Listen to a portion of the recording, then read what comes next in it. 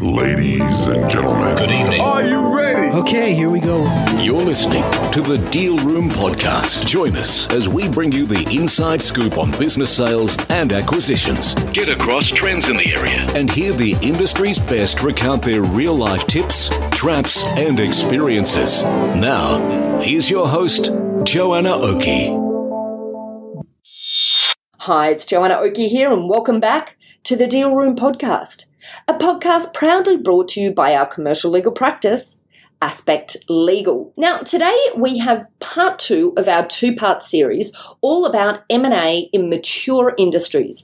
And of course, we are looking specifically today at the print industry. Now, no fear if the print industry is not your industry, this is still relevant to you if you deal in an industry that is a mature industry, because a lot of the areas that we talk about in this episode, and of course in part 1, the episode prior, are general comments in relation to dealing with mature industries.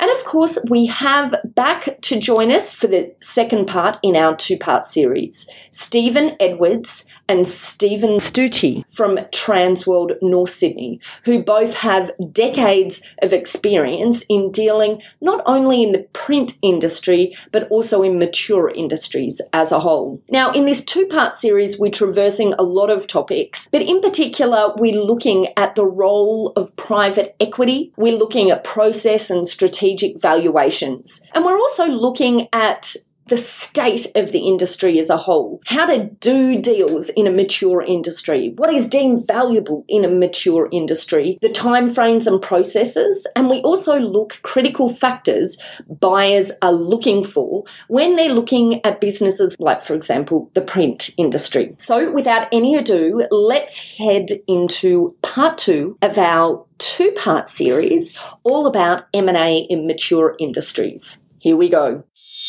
Have there been any other sort of sales that have stood out in your mind that, you know, are really interesting when we're reflecting on this industry? Yeah, sales, we've done many print sales. Look, every sale is different in the way we approach it, because obviously the owner, you know, sometimes doesn't have it ready for sale. So we're there helping him putting the sale together before it goes onto market. Because a lot of owners particularly don't have their profit and loss statements for the last 3 years ready.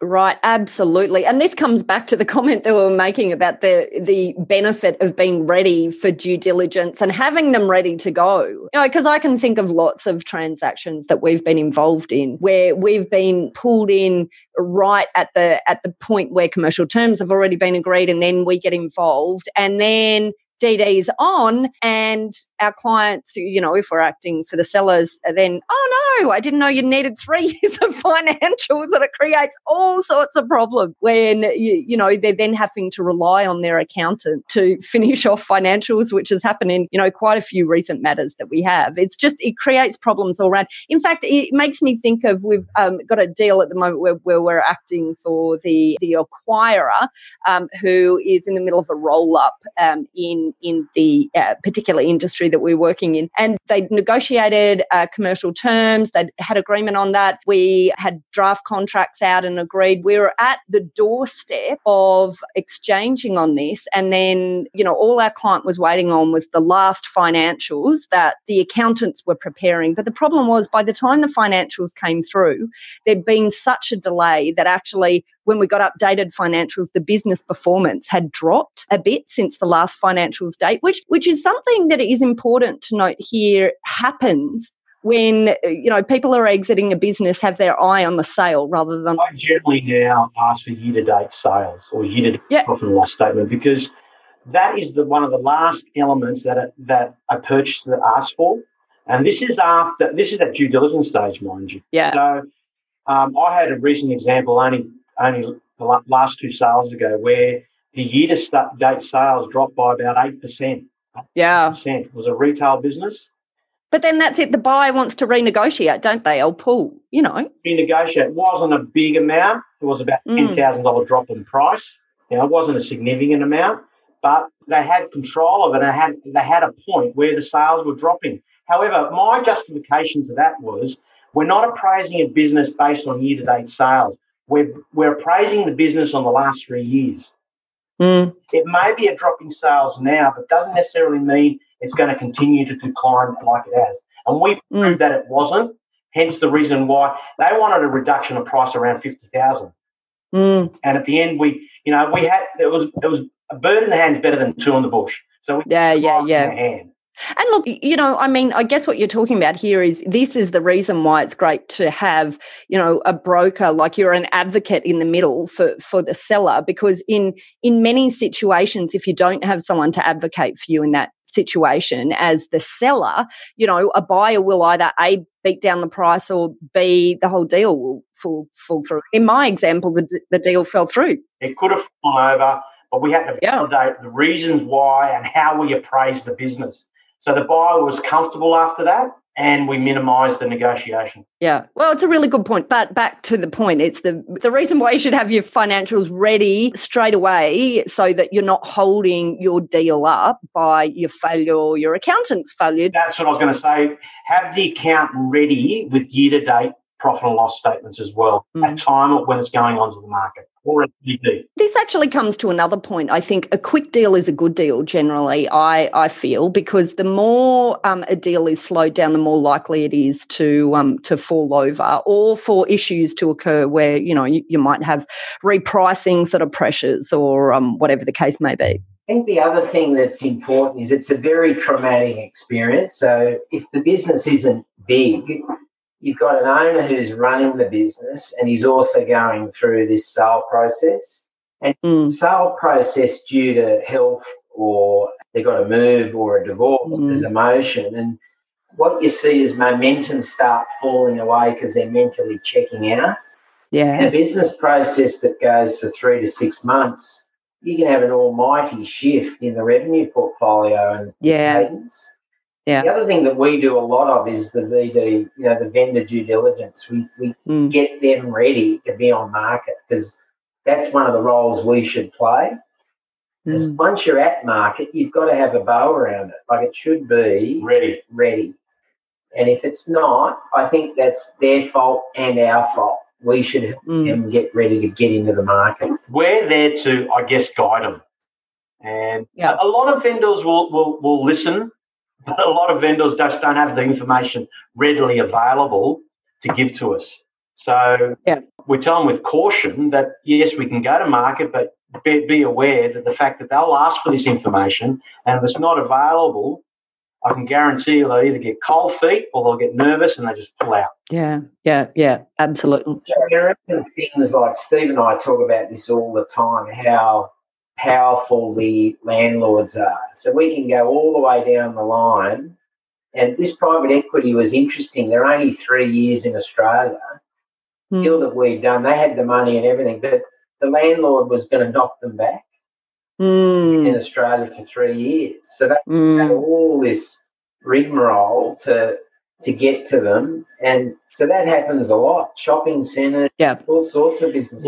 Yeah, it's a really interesting thing, isn't it? So we have seen a bit of that as well. And one of the things that I say to my clients, if they're the acquirer and potentially facing this sort of issue, is to get them ready to sell themselves to the landlords. And it's interesting because someone coming in from a PE perspective or someone who's an aggregator doesn't necessarily think of themselves as someone who has to sell themselves to the landlord, but it's a marketing exercise in and of itself, isn't it? Don't you think? Well, they were affronted by it, like this private. Yeah, exactly. Yes, I've certainly seen that 3 times due, and this was one of the key things. And we hadn't thought about that, but it's hit our checklist now because at our management meetings, Steve and I are on there all the time. Banks.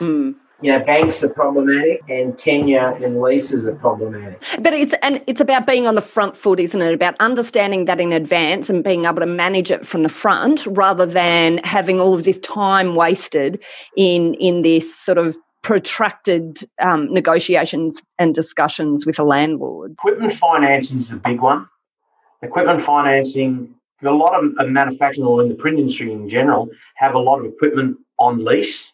And what we generally do is assign it to the purchaser. However, that could be bit difficult as well, because they got to present financials, they got to present their credibility in the industry before they can assign that. It's very similar to a premises list. And what we say in our industry, landlord's king. Without a landlord or without the assignment of equipment leases, we don't have a business to sell. Yeah, isn't that interesting? And so what then would you say your general takeaways and general messages in relation to the industry? I think people shouldn't talk it down. There's some areas in the industry that are doing it tough. There's generally areas in there that are doing well. You have to be a good operator now. You know, I think the industry had an opportunity where you could be a bit mediocre and get by.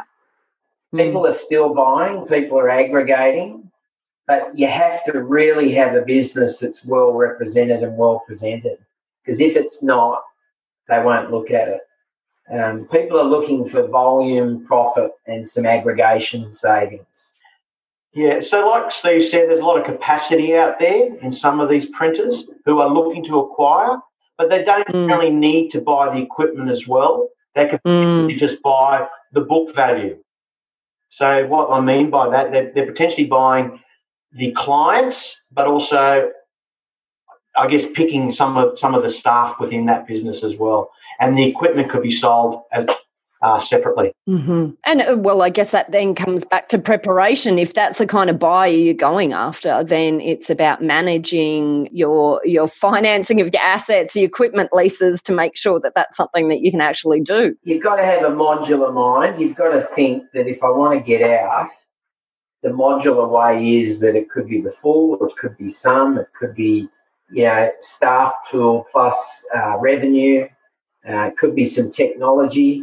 We've got some big businesses we're working on that have some technology that's adding to the sale, because the touch points of how clients interact with that business, they've got some uniqueness. The trick there is people overvalue what technology's worth. They think it's worth a fortune because they soon find out it's just an aid to sell the business. It's not a big value prop.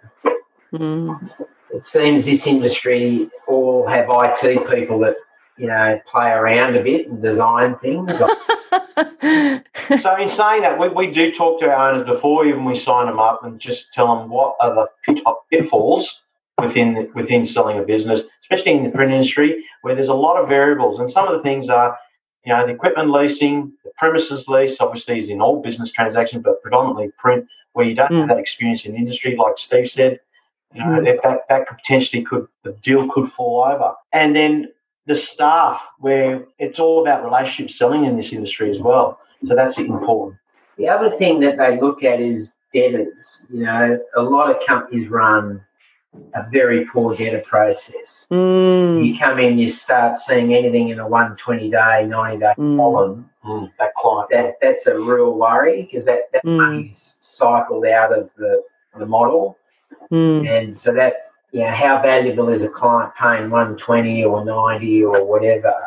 And that happens a lot in this industry. So we really try and get them to tighten that up. Great. I mean, I always say this, but isn't it interesting that a sale-ready business is a better business to run in the meantime anyway? And, obviously this pulling in, all of the money that you're owed is a really good plan, because cash is king and helps you to continue to invest in your business. If you look at real estate now, pretty much every real estate deal has a staging of the house. Take that concept into the business. Yeah. You've got to stage your business. So that's systems, processes, HR, debtors, creditors, all that sort of stuff is how you stage your business. Until it's staged, you shouldn't go to market.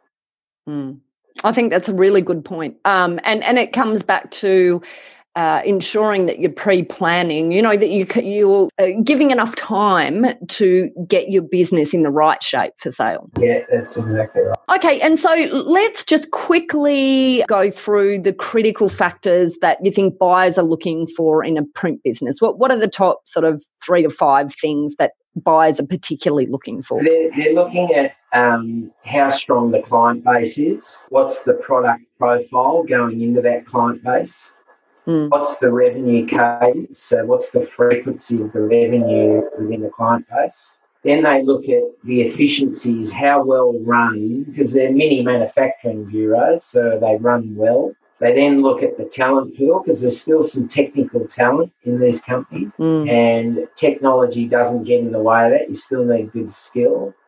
And then they look at the salespeople, and they want to know, well, how good are they? How strong are the relationships? And are they going to be moving out, and what that would do if they did move out? And then there's the business drivers. You know, a lot of small business don't have good reporting. So it's very hard to see the drivers in the business. So the astute buyer wants to be able to very quickly pull a few levers and have a look. And that's just got to be there. And debt ratios, you know, all the liquidity and all the ratios that are standard, people look at it because there's generally a dip before there's an up. So people do the tram track management and work that out. And then they go from there. Obviously, owner dependency is another one. You know, business owners you're not too reliant on the business owner being in the business. So therefore, if they are, it's not as easily transferable, and that's why Steve was saying about a structured handover process. It can potentially be shortened if the owner's not as dependent on the business. And it's the salespeople more so than the owner. And I guess the other thing is, as you talked about earlier, that leases are important, as the landlord discussions can be quite vexing, but the leases themselves, so I guess, you know, good leases, long-term leases that have got a bit of time left to run, you know, I guess must be another factor in that. And also the banks now, if you're loaning money, you know, they're getting tough, so they want longevity in the lease. Yeah. You understand people's age. You know, if you're over 50, often now with the banks, you've got to have an exit plan because people might put their house up and try and get a 25-year loan. But the banks aren't interested because you're getting into that age bracket. So you've really, you know, I've seen this a bit recently where you need an exit plan around your life type thing because what happens at 25 years, you're probably not going to be in there in that business. Yeah. The banks are getting very specific on what they're looking for. I think what's becoming more prevalent now is vendor finance. I think you've heard a lot about that, Joanna. Yeah. And, you know, certainly we're seeing a bit of it as well. Well, in America, you know, I've been on the industry board over there as well, and they had 25,000 printing companies, and most printers were sold on vendor finance. Is that right? Well, we're certainly not there yet, I don't think, but isn't that really interesting? So the majority was sold by... The majority of the US is sold on vendor finance. Yeah, right. That's really interesting. Well, it's a big group, but, you know, it's very big in America, and our feedback at conferences is always, you know, vendor finance. You've got to start getting it into Australia because people just don't think that they should be doing that. And I think Steve or one of our clients the other day, you know, their accountant said, don't do vendor finance. You shouldn't need to do that. It's an affront. Well, it's not. It's just the way things are going. Well, I mean, look, to be completely frank, earn-outs are a type of vendor finance anyway, aren't they, really? As well as risk sharing, but they are, you know, I guess effectively that's what they are. You don't get all the money up front. It's the bank giving the money, the vendor's giving it out at probably 1.5% or 1% or 1.5% over the commercial rate. Yeah. So in the end, they're actually selling the business at a higher price than what the actual asking price is because of the interest they're earning on the loan. And then, of course, there are a whole heap of considerations that come in when we're looking at vendor finance, particularly where vendor finance is the main component of the purchase price. Of course, as I said, earn-outs are a type, but usually they're, you know, a smaller component of the purchase price, but traditional vendor finance is, you know, the whole amount or the majority of the amount. But then, you know, you really have to have, that's where potentially your buyer due diligence comes in as something that's really important for vendors, understanding, you know, whether they'll be able to run the business in such a way that they'll pay you what you've agreed. That's right. Yeah, that's right. But also you've got to make sure that if you're in any sort of finance arrangement that you get access to decision-making and management. Yeah. We just had a deal recently where we had to put in what sort of reports we needed our vendor to get access to because someone comes in and runs it bad, you've got to know pretty quick. That's right. That's right. It's dropping. Yeah, yeah. And building in, things like, or at least considering step-in rights and the security that you're taking. So there's all sorts of things, I guess, to consider from a vendor finance perspective. But you're absolutely right. It's one of those things that, of course, having the, having the ability to consider vendor finance as one of your options as you're exiting will increase the potential pool of buyers. So that's the point in it all, I guess. In the industry, it's a really important part of the art. And that doesn't mean you're getting less for the business. It just means, in a way, you could get more because that's what may pull the deal together. It might only be 20% or a small proportion, but why would you let that 20% get in the way? That means you're not a motivated vendor. We're actually, proposing this to vendors up front now and conditioning them that potentially could be part of the negotiation. And when you're talking about that, though, are you talking about the vendor finance effectively being sort of a small component that's a deferred payment, or you're talking about that as being a major component that you're now talking about as something that they really... It could be an 80-20 or 60-40 split. Yeah. It's all around the concept that it may come. Then the early discussions may give you a ratio and then you drop the ratio in. But people often just don't feel that we should be funding people. Well, it's the way of the world in most countries. It's just not flying too much here just yet. Yeah, well, and banking is getting tighter and tighter at the moment in Australia, as we all know. So I guess it will be, a topic of future discussion quite a bit, I think. Yep. Good work. Excellent. Well, look, that's it, guys. I just want to say a massive thank you for your time in coming onto the show today. Gosh, we've traversed quite a few areas. It's certainly not just been about print. We've really covered a lot. If any of our listeners are interested in getting in contact with you, how do they go about doing that? Yeah, well, the two Steves, Stucci. There's a joke around Dumb and Dumber, and that's not us, but it's a great movie. I love it, Steve. See, I can see Steve. I know exactly that'll have been a Steve that said that. And how do we find you, Steve and Steve? Yeah, if you go to our website, Transworld at North Sydney, twworld.com.au/North Sydney. My mobile 0457 771 035. And my mobile is 0417 696 228. Fabulous. And we've got a team of associates with us, so we're always here looking to help vendors and clients find what they're looking for. So give us a call. Fabulous. Oh, look, and we'll put all of those links in our show notes and on our website as well. So if you didn't catch it because you're running along the beach or on your commute into work at the moment, have no fear. Just head over to our website or the show notes for a link straight through to Steve and Steve. Well, Steve and Steve. I can't. It cracks me up. I love it. Steve, thanks for coming onto the show today. I really enjoyed it. I hope you did too. I'm sure our listeners will as well. Thanks, Joanna. Thank you, Joanna. Thanks, guys. Well, that's it for our two-part series all about M&A in mature industries. Of course, over this episode and the last episode, part 1, we've been specifically looking at the print industry as representing how M&A can work in mature industries. We've really taken a great snapshot at the role of private equity, the role of different types of buyers, the role of looking at strategic buyers and offshore buyers. We've talked about the state of the industry. We've talked about the types of deals that are being done at the moment and the opportunity for the types of deals that can be done. We've looked at what is deemed valuable, and we've also looked at critical factors that buyers are looking for when they're buying a business in this industry.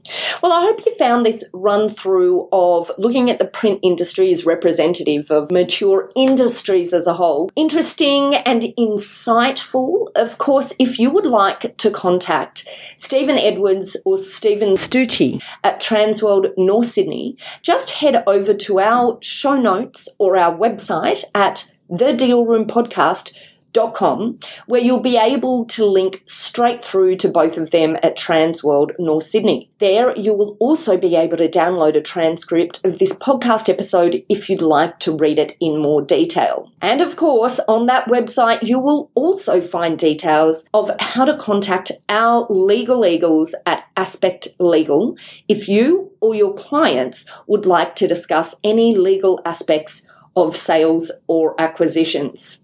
Well, that's it. Thank you so much for tuning into this two-part series. I found it really interesting.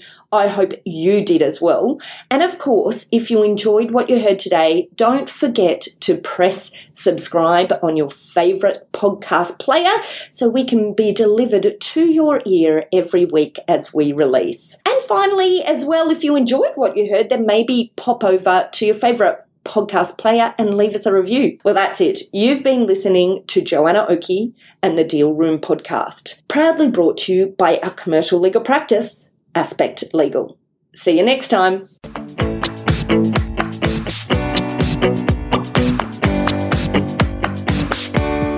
Aspect Legal has a number of great services that help businesses prepare for a sale or acquisition, to help them prepare in advance and to get transaction ready. We've also got a range of services to help guide businesses through the sale and acquisitions process. We work with clients both big and small and have different types of services depending on size and complexity. We provide a free consultation to discuss your proposed sale or acquisition. So see our show notes on how to book a time to speak with us, or head over to our website at aspectlegal.com.au. Ladies and gentlemen. That will conclude this evening's entertainment. Thanks for listening to the Deal Room Podcast. To find out more about this episode and other episodes in the series, check out the show notes or head over to our website at thedealroompodcast.com.au.